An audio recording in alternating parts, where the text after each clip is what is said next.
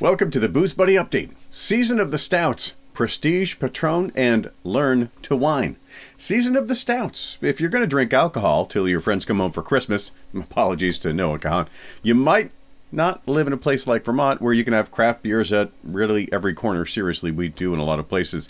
And you might have to rely on your local grocery store to get a mixer and a sixer or a 4-pack. That's okay if you're a stout lover, because there are probably good ones available in your local grocery store right now, unless you're in a dry county.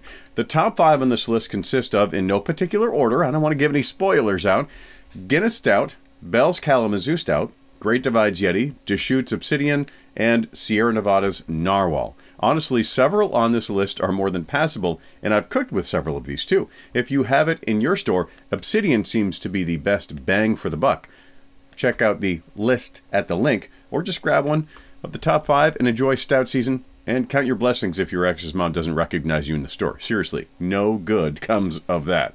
Prestige Patron is here. Patron, which you probably already thought of as a prestige brand, at least they want you to, has reached a whole new level. Their latest, in their words, is Patron El Alto, passionately handcrafted from the finest 100% Weber blue agave grown in the highest parts of Jalisco, Mexico, yielding the sweetest agaves for an incredibly smooth taste. Patron El Alto is an impressively rare and masterfully aged tequila. End quote. I know it's a long one. It's made by blending extra añejo with añejo and reposado tequilas that claim over 300 tastings went into the making over the course of 4 years, and 11 types of barrels, mostly hybrid barrels of American oak bodies with French oak heads. Expect a smooth and sweet tequila with notes of figs, honey, caramel, dried fruit, and vanilla. As I've said before, use those flute glasses to really bring out the flavors and aromas. You'll definitely want to, as it's going to set you back about $180 for a 750 milliliter bottle. All the details at the link.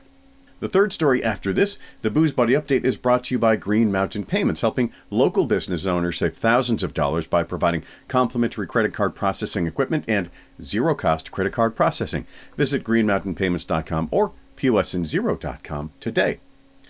Learn to wine, because if you want to wine, it's important to do it right. There are plenty of ways to do it wrong. I was lucky enough to meet and befriend a wine shop owner back around 1994. We ended up doing a lot of blind tastes of different wines, and it helped me discover the first rule: collect and compare, then select. It's also good to do some research. Knowing what characteristics you like can open up some surprising doors. Like, I don't like sweet wines except for the ones I do, you know? There are wine etiquette rules, which I believe can be overrated, but can also be helpful, and other tips to really help you get the best out of a bottle or a glass. I actually have more wine glasses than I ever thought I'd need, but I've learned it really does make a difference, and in a pinch, I'll also use them for beer and liquor too. Shh, don't tell any of the wine snobs.